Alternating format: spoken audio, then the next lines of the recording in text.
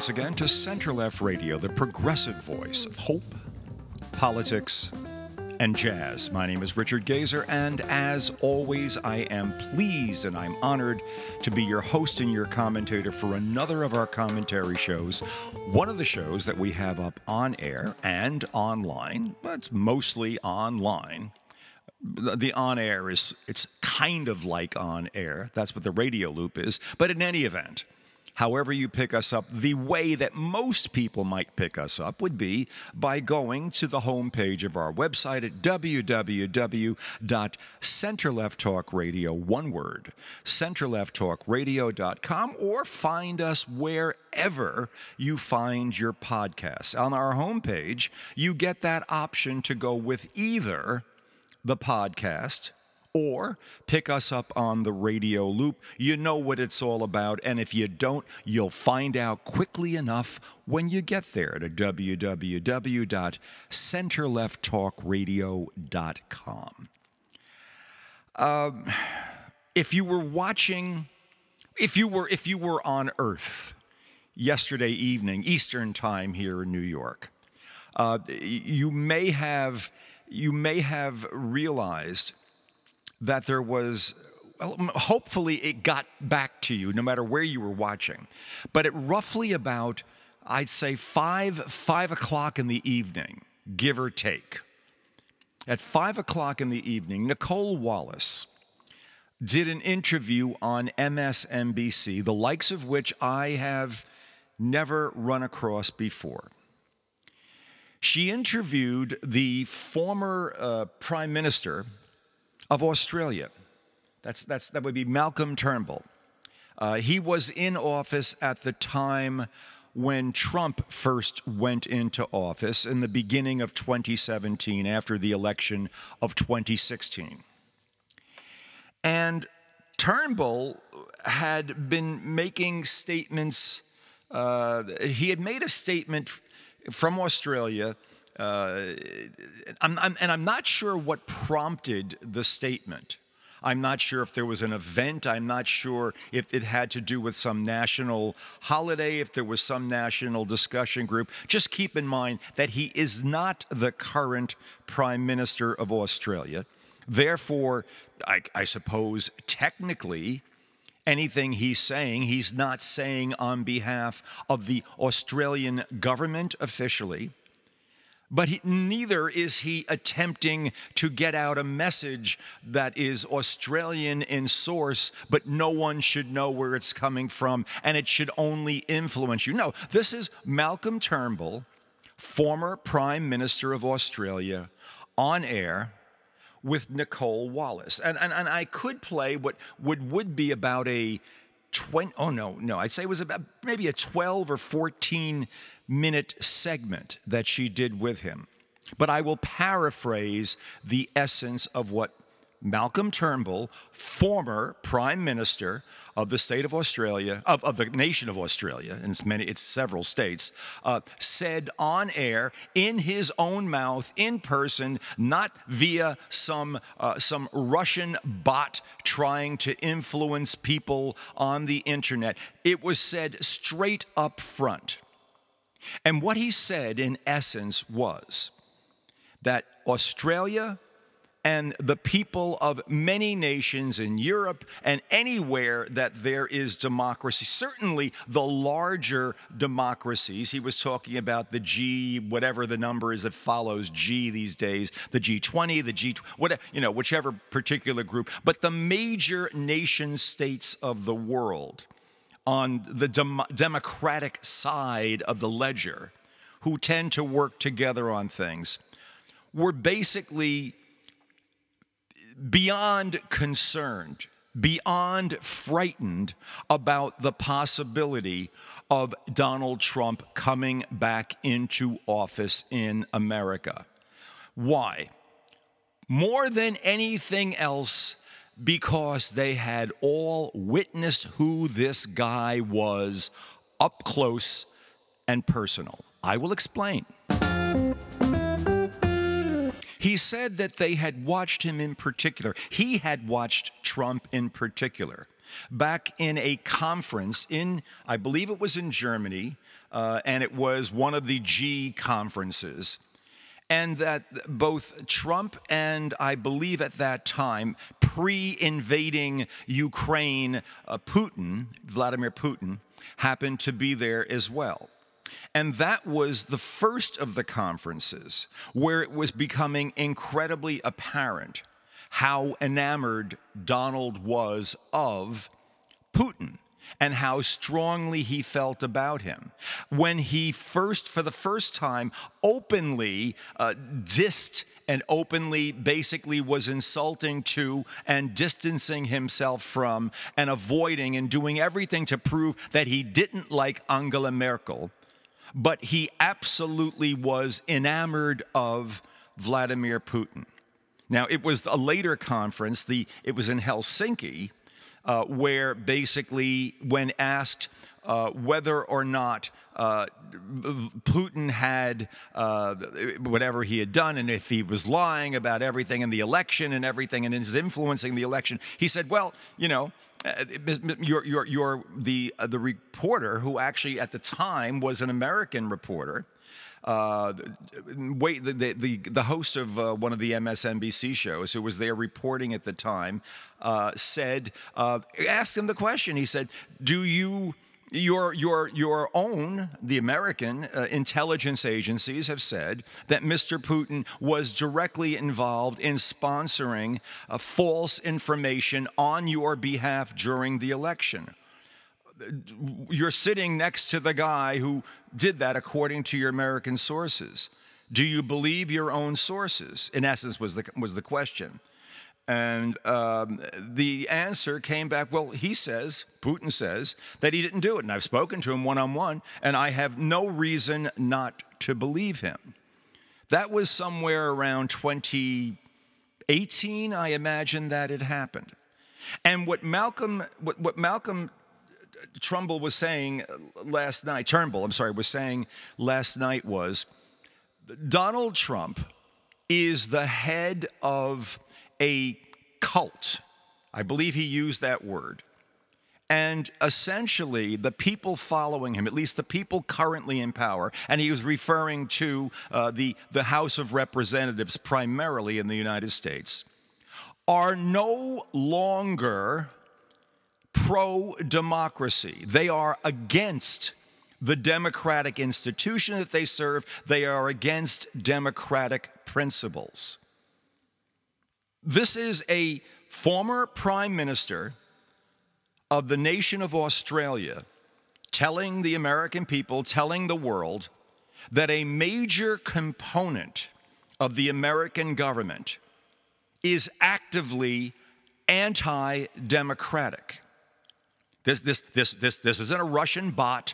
This isn't some contrived weird website that basically pops up and says that we know something that no one else knows. No, this is the former Australian Prime Minister saying straight out that the American Congress, as it is being currently controlled by MAGAists, is anti-democratic, not anti-democratic party, anti-democracy, and is working basically to keep democracy away from America. And that concerns us deeply.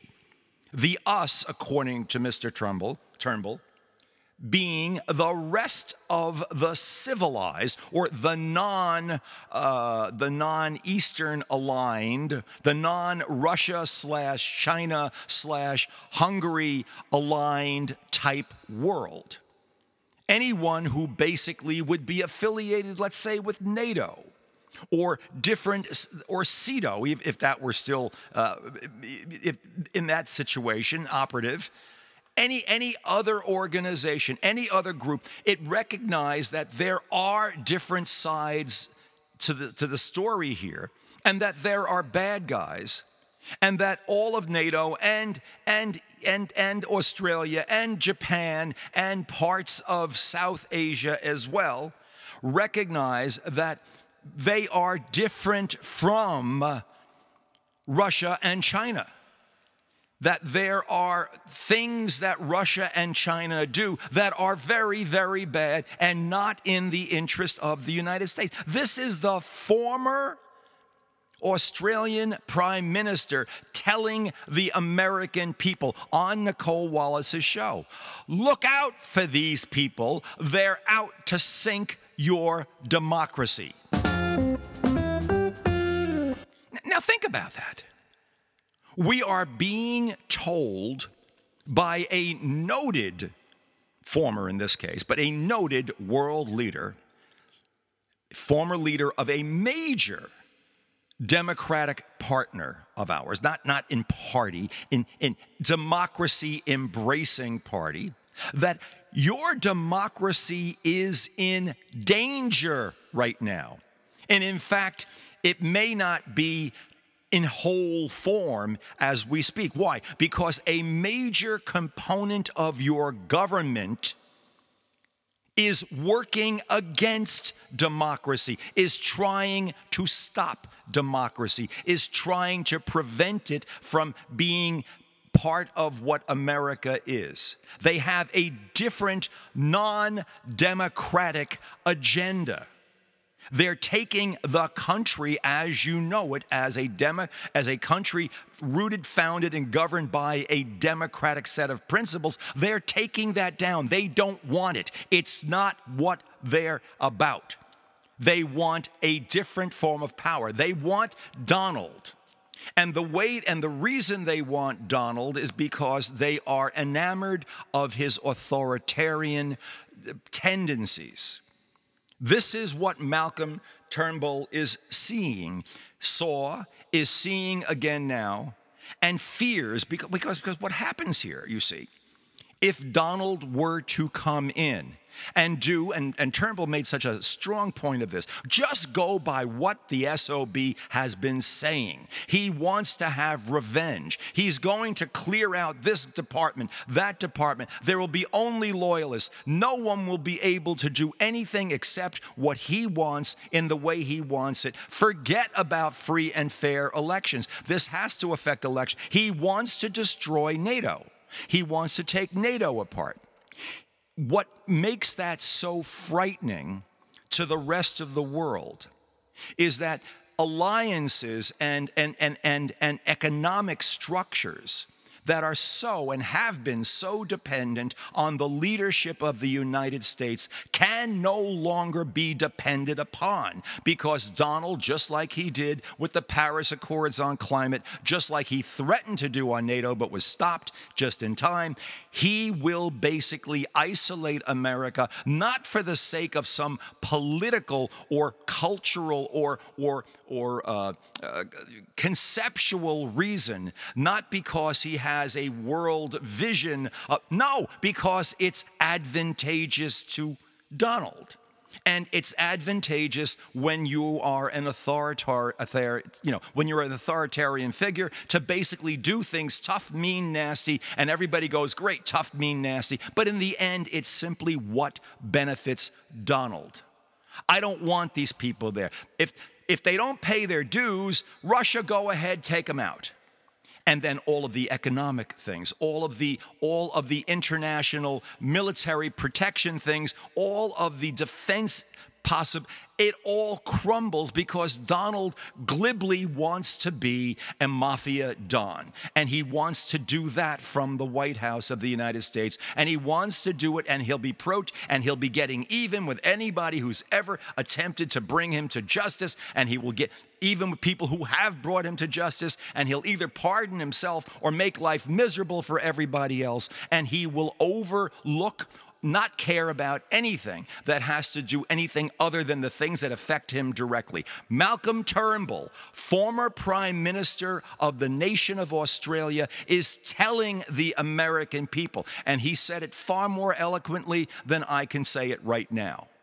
Like I say, I could have played it was about a 12, 15-minute interview. He is saying precisely what I'm saying. He held nothing back. Now, he sees it. He understands what the danger is. And the bigger danger is that maybe 25–30% of the American people, but rabid Donald fans who will go out and try to vote for the guy and everything, they just don't effing get it. They have been fed the same effing garbage for 8 years now and basically are wedded in. They are going through the same process that the people who ultimately elected Adolf Hitler, Chancellor of Germany, and then, of course, the Reichstag fire, where he had to take the normal chancellor powers, and then suddenly, well, there is a danger now. The communists have just burned down the Reichstag. We have to really go into emergency mode, and it was emergency mode until his suicide. And the deaths of millions of Europeans and how many hundreds of thousands of Americans. No, I'm sorry. If you're Republican, please turn this off now. Don't listen. Do not learn from history. Do not learn a damn thing. Do not understand anything. Do not take this in as being something that is necessary for you. Simply stay within your cult status with Donald. That's all you have to do. Don't worry about anything else. You've been fed this, you like the flavor, stay with it, because you're going to get a hell of a lot more. 2 nights ago, it's amazing how these things seem to be. Nicole Wallace, by the way, on MSNBC, I think one of the best commentators on TV. Prepared, thoughtful, very, very insightful. No BS, but it's there. She's telling you facts and truth, and she's giving you reasons. And the people that she has on the show are unimpeachable in terms of their information, their sources, especially her legal people. I mean, she has. My goodness, Neil Katyal, who was the former, I guess he was an acting Solicitor General or a co-Solicitor General under Obama. Andrew Weissman, who was brilliant, former lead counsel under the Mueller investigation. Tim Heaphy, he's there constantly. He was the head counsel for the January 6th committee. All these things that are unspeakable, that of which we shall not speak, that which we are not allowed to review, that which we can't talk about if we are within the cult of Donald. All that stuff. And another lady who has joined her staff of late, brilliant legal mind, brilliant background, Lisa Rubin. I don't know if you've run across her yet. Please read what she has to say. See if you come and see if you agree with what I that she is so. She's in the weeds. She knows exactly how the criminal judicial system plays out to the point of distraction. She can tell you what a move on this side means, how it will change the procedure on the other side, how the prosecution does this, the defense, why from the bench this order was given, what the implications are from time, from perspective of one or the other, from where the balance of likely outcome goes based on what she's seeing. And it's as an attorney, it's really thrilling to listen to this woman, to hear someone that well versed tell you what's going on. This is 2 nights ago. So today is March 1st. So this was, I guess this is is it the 29th or the 28th? No, maybe it was the 28th of February. This is Friday, and so this was Wednesday was when we heard this. And on air, again, they got just, breaking news. A lot of times, a lot of news networks use the term breaking news, and it's whatever the hell it is. And it's breaking 25,000 more times every time another commentator comes on. But this was literally breaking news.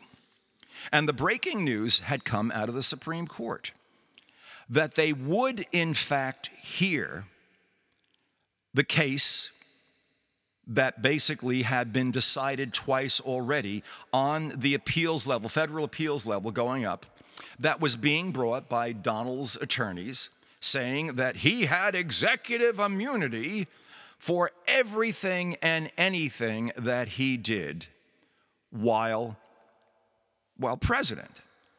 And the implication being that even if you had committed a criminal act, well, you can't hamper me because as president, you got to be able to do things that just aren't so nice all the time. But if you say that a president doesn't have 100% executive immunity, and you say that he's actually capable of committing a crime, well, you've just completely strangled the office of the president, argues Donald and his counselors. And it's one of those arguments that doesn't even sound good when you say it angry. It's like, if you could put your brain in that mindset of, you got to be able to kill people, have people murdered. You have to be able. Yeah, that's what president. Yes, there are wars. Yes, there are reasons why people lose their lives based on decisions made from the White House. Then there are criminal acts performed by individuals. And there is this clear, bright, sharp red line between that which must be done within the context and that which is done within the context of the office of the presidency and personal acts of criminality, which cannot just be tucked away because, well, I happen to have been president of the United States at the time, so I could go out and kill somebody. I could I could run an insurrection while I'm at it. You can't touch me. I'm the president. You start touching me for that stuff, well, you ruin the ability of the office of the president to bullshit. Now, to slow down the cases, nothing but an attempt to slow down the cases going before the court, the criminal cases, the federal criminal cases, in particular, the one involving January 6th that Jack Smith was originally supposed to start this month. No way. Then it was going to be May. Now let me continue the story. What Nicole Wallace announces as breaking news is that the Supreme Court has said it will take up this case of presidential immunity. It's been decided twice on the lower levels, on the district and then the appeals level of the Court of Appeals on its way up if it's going to go to the Supreme Court. Back in 2023, I think it was in November or December, Jack Smith, anticipating what the Trump side was going to try to do to basically slow this down, slow walk it, run out the clock, so there was no way in hell at least the main case against Trump, and that being the insurrection case, the big one that Jack Smith had, only 4 counts, and it would have been, and it's a slam dunk. I mean, Mar-a-Lago is a slam dunk. Any one of the cases against him is a slam dunk, but this one in particular. All you want to do here, if you're on Donald's side, is run out the goddamn clock, because this way, by the time the election comes, you have no verdict, and you can keep arguing the entire time it's a witch hunt, even if you're forced to be in court every day, which he will be. But be that as it may, you at least don't have a final decision coming, at least on the Jack Smith stuff. And Jack Smith said back in November or early December, Supreme Court, he made in a petition to the court, look, this is coming to you one way or the other. Let's leapfrog the decisions of the lower courts. You can do this. You have the right to do this. They absolutely do. And take it now. Decide it now. Get it out of the way so that we basically can go forward with this. The court, no. The court lets the lower courts go through it. The case is extensively briefed. Every argument on every, well, no. On the Trump side, it's all the political arguments because there are no legal arguments. There's none. The Constitution does not grant absolute immunity, nor should it ever, nor would anyone in their right mind imagine that there is a constitutional grant of absolute immunity to the president for his personal criminal actions while in office. That's ridiculous. It's not there. It flies in the face of everything that a democracy is. You can't run a democracy like that. But that's not important to Trump. That's not what he's going for.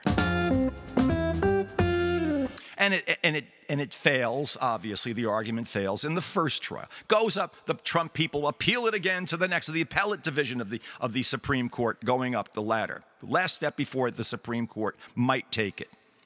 And that case fails miserably.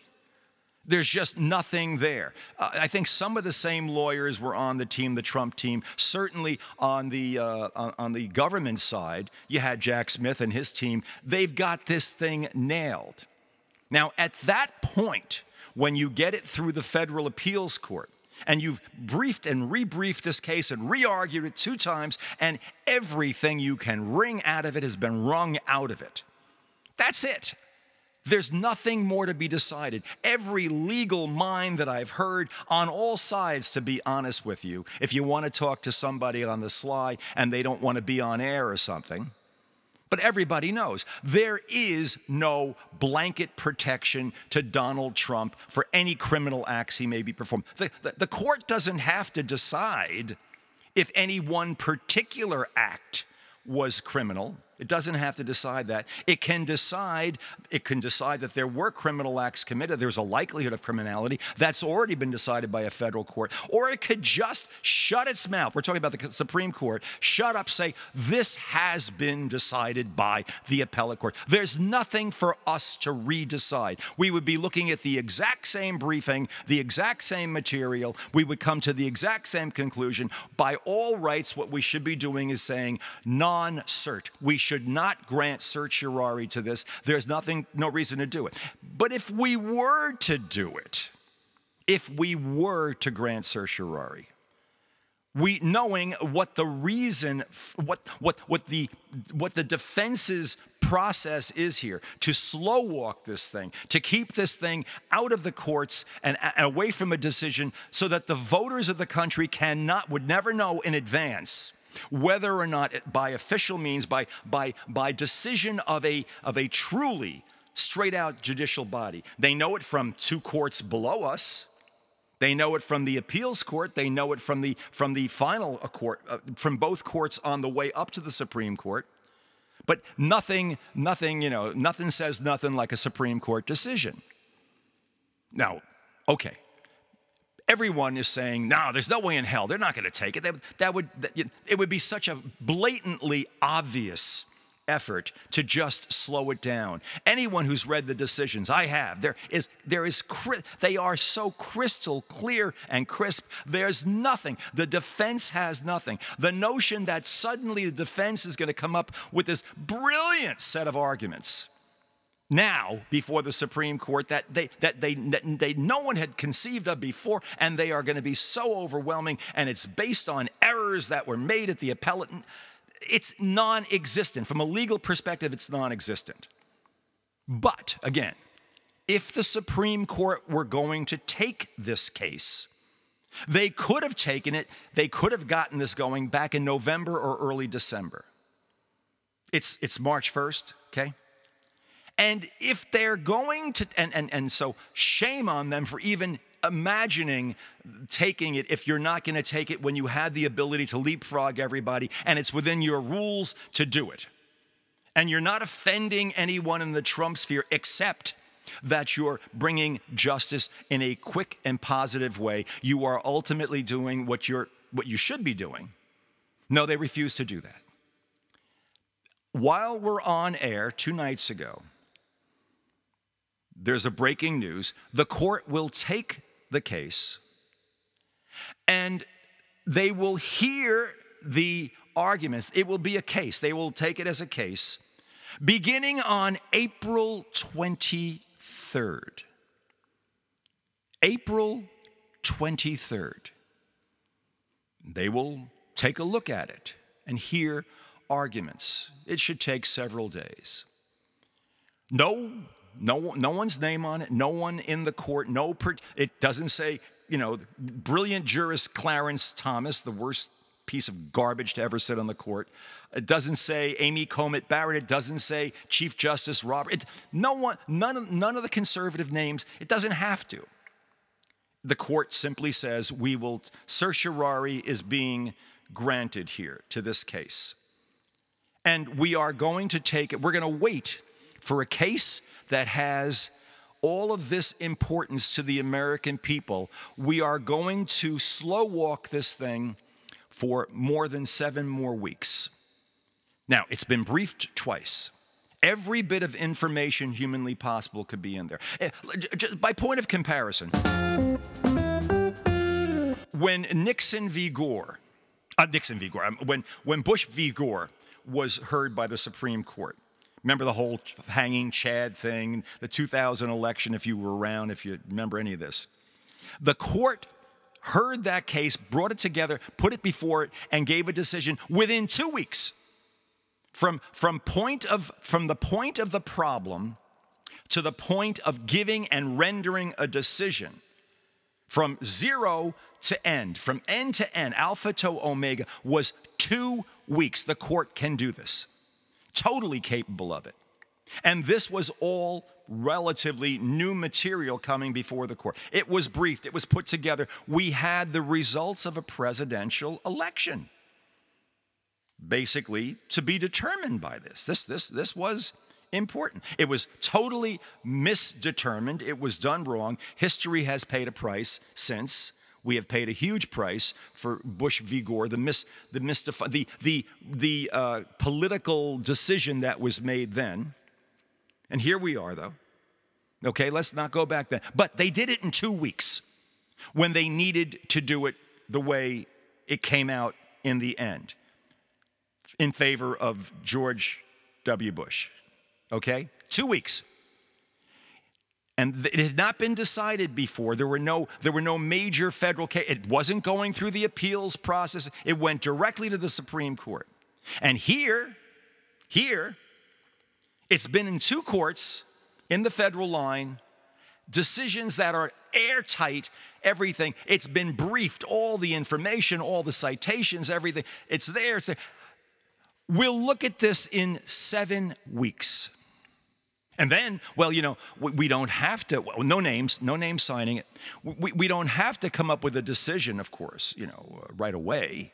The term of this court ends in was it late June, early July? We'll end our term. Usually all the, whatever is outstanding in the docket, whatever we haven't ruled on, that's when we'll give you our decision. They didn't say that. But if you're going to wait 7 weeks for a case that has absolutely world-shattering implications, the final determination by our law showing that America is capable of making a legal determination, a criminal determination about what the qualifications are, or what a guy that is running for the highest office in the world, what he has or has not done. Is he a criminal by American jurisprudence standards? Is the guy he's getting every chance possible? No, we'll slow that down 7 more weeks. We could have done it in less than 2. We could have done it in November or December, but we're going to slow it down another 7. Now, when do you think a court that would be so callous and so absolutely just blatantly slow walking something for 7 more weeks that is absolutely been pre-decided? We know exactly where this is going. I guess they could undecide it. They could say that he does have immunity. That would be the end of of the law in America if that were the case. Constitutional law would fail. But there are those who would say, and I think Malcolm Turnbull among them, that American democracy has already failed.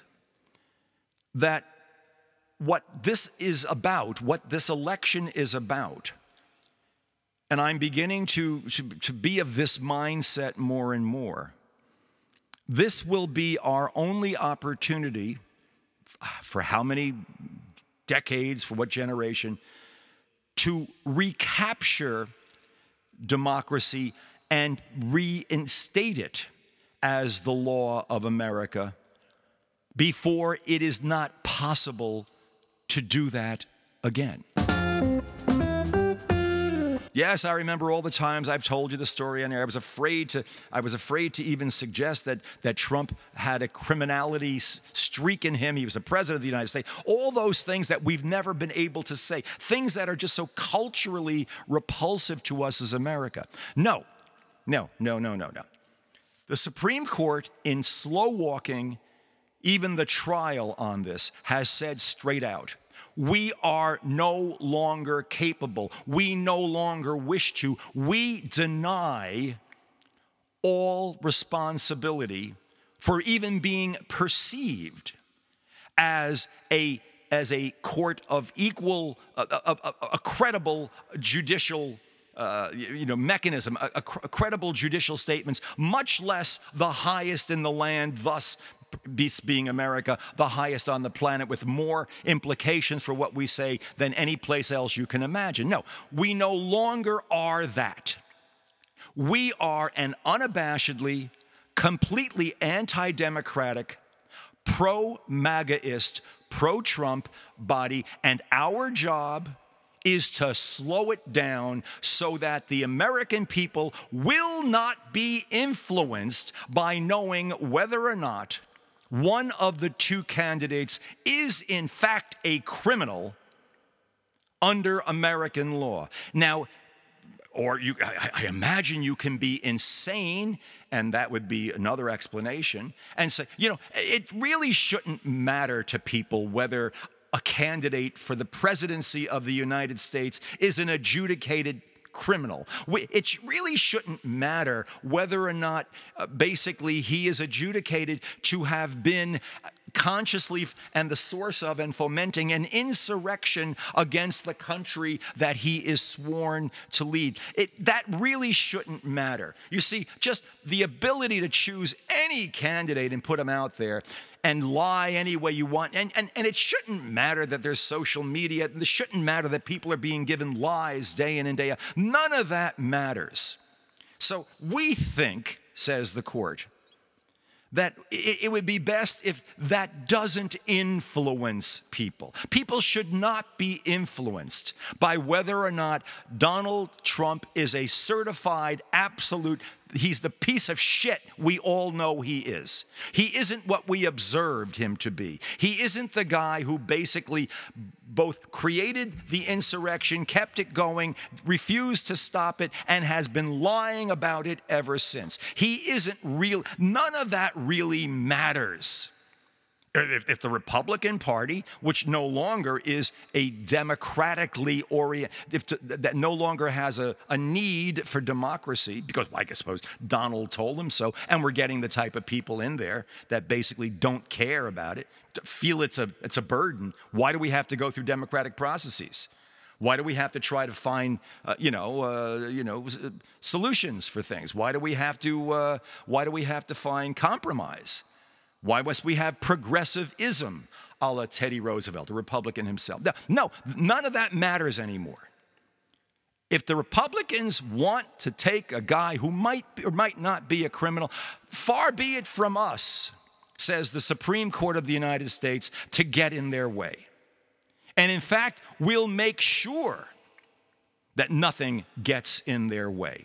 We're going to string this son of a bitch case out as far as we possibly can. That's what these bastards are doing. Sorry, Supreme Court, that's what these bastards are doing right now. And as this was announced on it, not with the extraneous commentary that you're hearing from me, venting my spleen. Everybody on the Nicole Wallace set basically is in shock. You could see it on people's faces. No one could believe that the court actually, A, was going to take the case. It was already decided at every level, totally briefed twice. B, was pushing it back by 7 weeks. And you could see faces fall.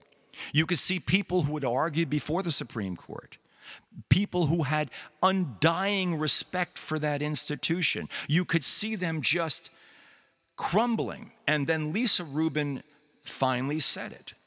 She said, I don't know what else to say. The word she used, she says, I'm crushed. She goes, I'm so saddened.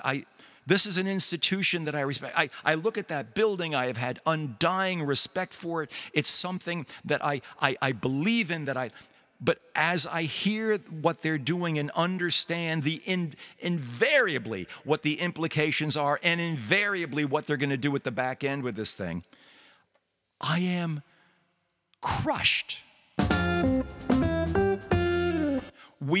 This election is not about choosing democracy. Democracy has been taken from us already. We are working in an anti-democratic environment. People, wake the hell up. We are no longer wondering will we choose to continue our democratic experiment? No, that experiment has ceased. For all intents and purposes, we are no longer working under democratic rules and regulations. We are no longer working under the constitutional dictates that say, basically, you have to do things in a fair and constitutional manner. Our own Supreme Court has found a way to circumvent that in the name of its political orientation on behalf of the Donald. Why? God help us. Why the Supreme Court of the United States feels that this is how, yes, three justices chosen by Donald, yeah, all of that, of course, is there. But the court has given up being the court. So the Supreme Court can no longer be trusted. That is flat out. I'm saying it to anyone who's willing to listen. You can't trust the Supreme Court. Now, the implications of that, depending on if they come down with something that you like or don't like, are ridiculous. But if you can't trust them, that's what happens. You can't, one side or the other may be arguing it, but if you had a trustworthy court, if you believe that their decisions are fundamentally based in law, but once you start with taking away Roe v. Wade, once you start with the Dodd decision, that's it. No more stare decisis, no more 50-year precedents, nothing matters, nothing. Now, straight in your face, right in your face, we're going to slow walk Donald's decision. There is no functional Supreme Court, period, end of story. The only question is, how do we try to get back, pull back, before the metastasis is final? How do we try to hold on to our democracy? What can we do at this point? And I don't care what anyone else says. Okay, you got the New York criminal case coming up. He'll be convicted there. How strong the influence will be on that, I don't know. He's about to be hit with over $500 million in fine. He has to put up bonds for all of that. How strong that will be, I don't know. He'll be bitching and moaning and screaming and yelling, it's a witch hunt, they're out to get me, blah, blah, blah. He will be criminal Trump. If you're a South Carolinian, 26% of the people who were basically screened after they had voted in the primary recently said, 26%, if he's convicted of a crime, I will not vote for him. Will that happen? Will that work? I don't care who you are. I don't care where you are on the planet. You must now decide, not just for America, but for wherever else you may be. If you want the global order to succeed in some reasonable form that's recognizable, the way we've been doing things, since the Second World War, that has built up nations, that has gotten everybody where they are in the good places that the vast majority of us are in, and can at least move in a better direction. If you care about that, keep this man out of the White House. Do whatever you can within the context of your own city, state, country, wherever you are, whatever you can do in an appropriate way. Let's keep this stuff legal, people, because that comes back and bites you also. Don't think terrible things. Do it right. Get the sound of everyone's voice. Planetary must be out there. There must be a planetary scream for don't let America go down the effing tubes. Please. I'm quite serious about this. This is not cute. This is not loving. We are on the brink. Okay? I'm sure David's going to have a hell of a lot more to say about this in a few minutes. And I'm going to try to take a deep breath and before he starts, a little jazz.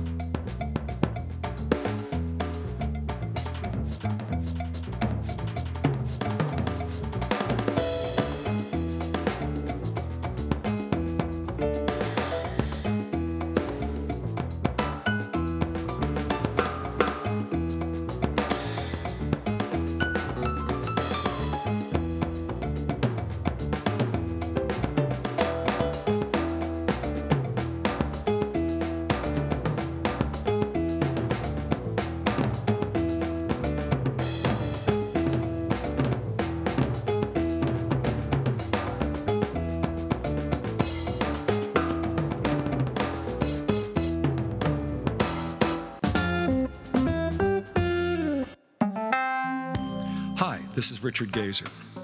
You know, it takes lots of time and effort and all kinds of resources to produce the kind of quality program we produce here at Center Left Radio. And it costs money to do it.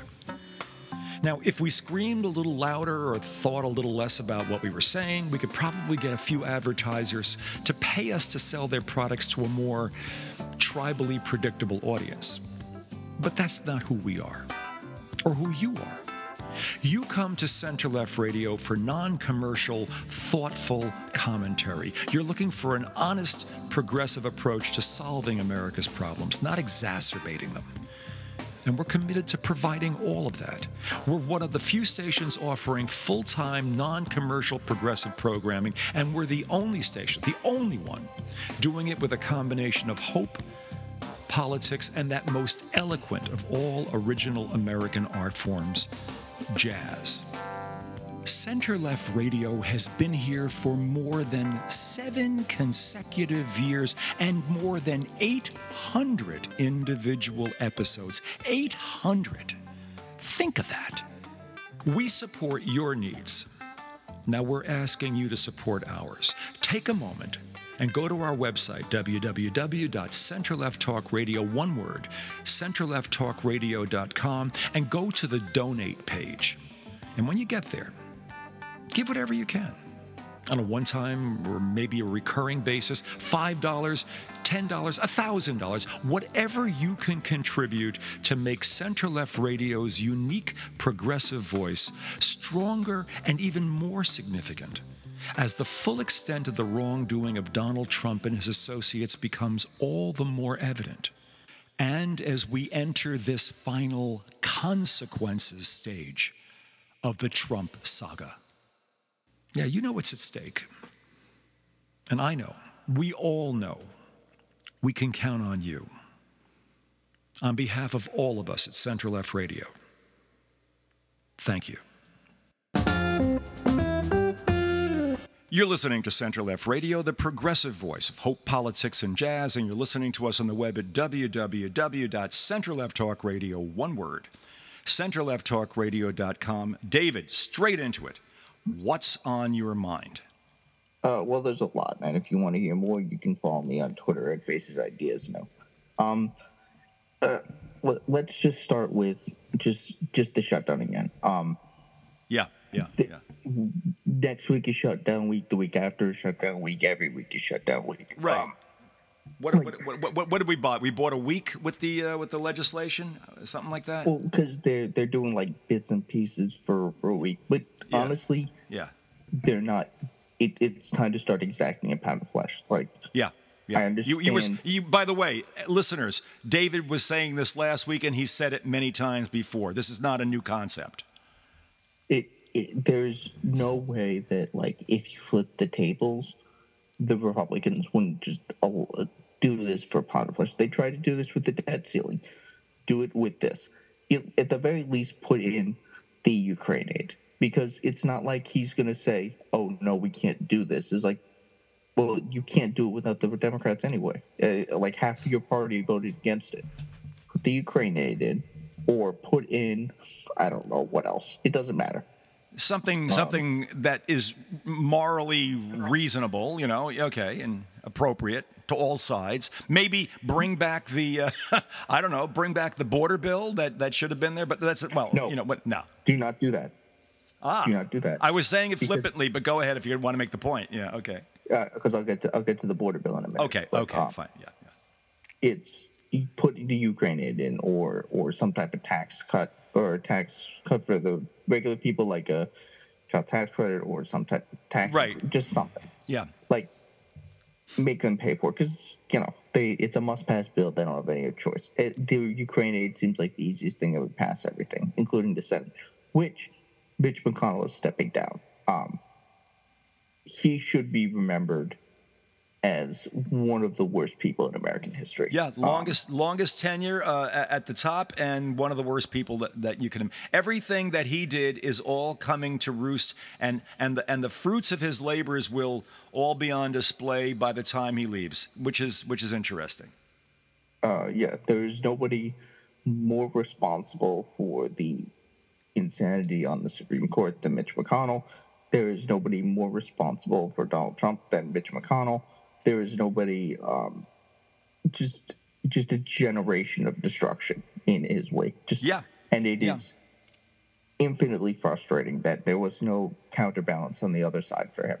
That there was no Mitch McConnell for just even liberalism, not even just leftism, just somebody who was as ruthless and effective as he was. Like, could you imagine how much of a different world and a better country we would have? Go back to Bush v. Gore. Go back to 2000. You can just go through all the steps that have led us to where we are today. You can find out. I get there's blame for everybody, but the perpetrator in chief, all the way down the line. I could not agree with you more, Mitch McConnell. Right. And now the bad thing is, who knows which wackadoodle is going to solve, which is going to be him. Because the thing is, this is kind of similar to the speaker vote. The next options are just worse. Like, not in the way that McConnell was bad, where he was an effective legislator and stuff. They're just going to be like insane. Just like Rick Scott could be it, and that would just be just a disaster. Like there would be Scary, no, yeah, very scary. Yeah. there would be like no normalcy in any functioning of the government. Which, speaking of, let's just quickly talk about the Supreme Court, because the idea that they're taking up this case in itself is just insane. Yeah. Like the idea that they're going to say anything but he doesn't have immunity is so ridiculous, because let's be clear about what they're basically saying, that the president is above the law. So Right.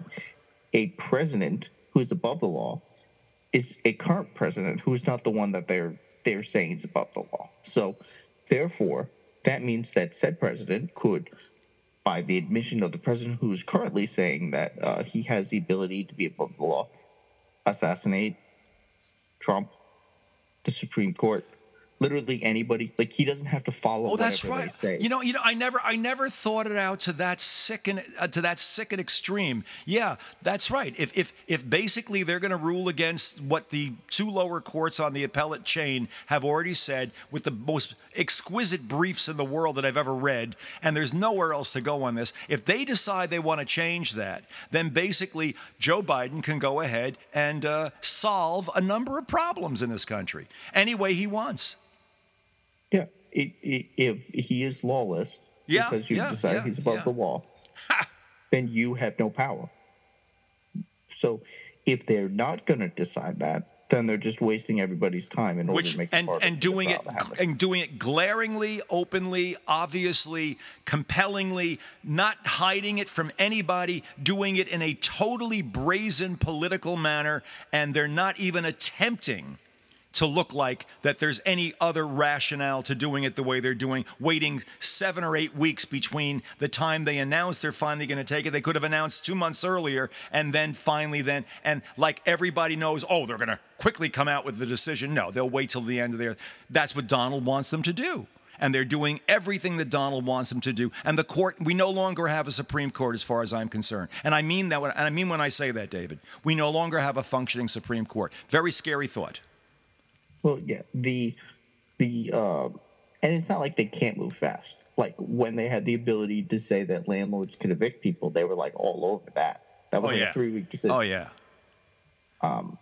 So it's just a clown show, and also it is worth mentioning that, like, if you really weren't guilty of all of these things, you wouldn't be like, yeah, I'm above the law. Your argument would just be, yeah, let's go to court and prove the facts so I can get this over with. Like, if your argument is, oh, he doesn't have time to be in the courtroom all the time.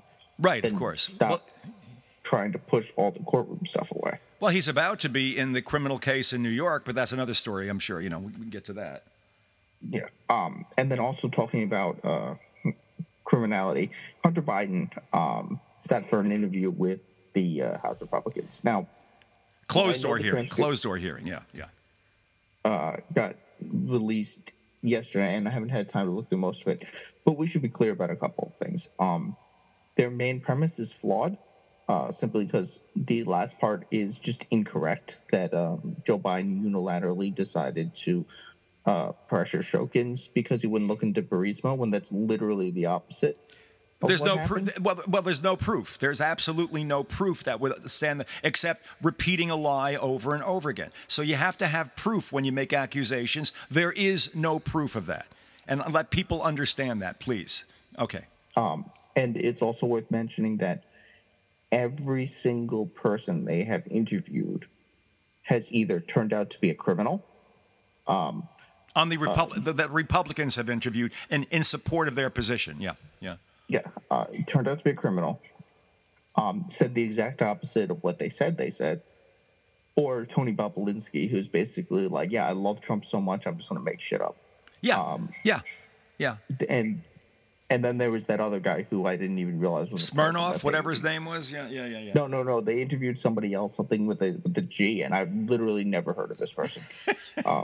The fact that they're like, yeah, well, Hunter Biden conflicted with a lot of other reports. Well, what does that mean? Because you're conflicting with a lot of other the reports. Like, are you saying that Hunter Biden just said, "Yeah, I actually did all the bribes and stuff," or is he? It doesn't make. I haven't gone through it yet, but I imagine that this should basically put it to bed. I do know at one point they were asking him a bunch about his addictions, and his response to Matt Gaetz was, "Hey Matt, are you the person who you think should really be asking me these questions?" And Matt Gaetz was like, "Yeah, of course I am." And also, this is on a different note. I look forward to Jonathan Turley's forthcoming article about how Lauren Boebert has a propensity, a family genetics for crime, like he wrote about Joe Biden. Unbelievable stories you're hearing about Boebert and then the husband and what he did, and the kid is out there going out and he's robbing the place blind all over the. This is some wild stories that I'm hearing about her. But it's fine. I don't think she's going to win in the new district that she's running in. Yeah. Speaking of new areas, the New York Dems approved a map that's like essentially the same as the previous map, which is so dumb. And then just very briefly before we get into some other stuff, I want to talk about AIPAC. Yeah. AIPAC should be viewed in the same way that Russian interference is viewed. It is not just a political PAC, which also you shouldn't vote for anybody who takes corporate PAC money anyway. AIPAC should be viewed as foreign interference because it's not, as they claim, going after anti-Semitism. It is a PAC designed to throw up money that they believe against people who they don't believe are sufficiently loyal to Israel or who criticize Israel too much. And that is their entire goal. And they don't go after people who are like actual KKK members or Nazis who are running on the right. No, they're going after people who are correctly calling out Israel and its occupation. Sounds like the Republican Party generally. Yeah. Well, yeah, but this is like if you see a member, like for example, in this area, George Latimer is taking money from AIPAC. That's why he's running against Shabal Moment. But that's really how it should be looked. You should either view it as foreign interference, or people who take the money should be labeled as some type of foreign agent. Because it's foreign interference. It's designed to make sure that our senators are sufficiently loyal to Israel. Yeah, and money, it's buying people, and we can get it. We could spend about 5 hours on American political money, but that's exactly what you're describing is exactly the problem. Right, and then the let's just talk about some legislation. So I want to talk about the border. He needs to stop talking about this border bill. Like, yeah, it makes sense for him to say, well, look, we tried to solve it. The border bill was a terrible bill. It was an awful bill in every way, shape, or form. It is the most right-wing bill. It did not have any pathways to citizenship. It did not have any amnesty provisions. It did not expand. It did not solve the problem in a way that would actually solve the problem. It would have made everything worse under a potential future Republican president at any point. Like, yeah, it's easy to point out, we tried to do this, but it's a bad bill. And the more he talks about it, the more he pisses off his actual base because they realize that it's a bad bill. So, yeah, talking about it like, Donald Trump, you and I should work together on the border. No, you shouldn't. You should have an even better actual policy in order to deal with this, which wouldn't be that hard. All you need to do is lay out why there should be pathways to citizenship to the people who are already here. Give them access to work permits. You should expand the ability for people to claim asylum, and you should allow a actual pathway to claim for immigration that is quicker and more efficient than the current mess of a program we have, because we haven't updated it in like 40 years. Like, that's what you have to do. Stop arguing that you're going to do it with Republicans because they don't want more. They don't want to solve the problem. No. And two, their solutions are we're basically one news cycle away from let's shoot them all. No, my point, and even with the glib remark I made earlier in the show with you, was that basically just using the fact that the Republicans voted this, didn't want this. The point being, they don't want a solution, they want a problem. Yes, I agree with you. That solution was draconian, the one that would have been put through, and there are far better things, and you've just ticked off some very, very smart things that should be in a rational rational border bill. How Biden decides to deal with that going forward, I don't know. Let's see how that works out. Right. And then the more important thing is we have to talk about Michigan, the uncommitted, and just his response with Israel. Yeah. Yeah, it's a problem. He needs to, and it's not a messaging problem. It's an actions problem. They need to stop, delaying, blocking all the ceasefires in the UN. Their spokesmen need to actually, have some compassion when they're talking about this stuff, because they don't. They're saying like, yeah, basically, do you condemn Hamas? This is all Hamas, Israel. We're not asking them to do anything differently. Israel may, they're probably going to invade Rafah, which is just unbelievable. There's a good chance that they invade Lebanon as well, which, like, we can't be giving them weapons if they're invading Lebanon. We just can't. They're just going to spiral the area out of control. The other thing, like, you can't be defending them after the what happened with the flour. They're starving these people, and now they're just opening fire on them when they go to get food. Like, we wouldn't allow this from Russia. We wouldn't allow it from Syria. We wouldn't allow it from any other country. But Israel's allowed to do it because they're allies, which is just absurd. And this is the other point. So he went on Seth Meyers to talk about this. And there's two things that are very important that he needs to stop doing. One, he's basically trying to do some type of Abrams Accord things where they're trying to create peace in the region without involving the Palestinian people in any way, shape, or form, which is why you ended up in the area we did. That's an insane concept, but yeah. Which he also can't say that they're going to do a two-state solution because the Knesset just passed a resolution saying we will never allow a two-state solution. Yeah. You certainly can't do one with Bibi, who's like every other week when he's not saying we're going to genocide all the Palestinians, is basically saying, yeah, I'm personally going to like stand in the way of a two-state solution. They're going to keep building their settlements in the West Bank. The aid, like just on the aid, we should not be giving them any more weaponry because they're blocking it. They're blocking the aid. And this is not exaggeration. They're literally building bouncy castles, having popcorn and cotton candy while they stop aid trucks from going into Gaza. This is just the civilian population. Like, the fact that they have to potentially airdrop aid is because of how the Israelis and the Israeli army is acting around the situation, which, for the record, is against international law. Of course. And then, finally, he needs to stop saying this because it doesn't make any sense, and it's an insane thing for him to be saying. He needs to stop saying if there was no Israel, Jews everywhere wouldn't be safe.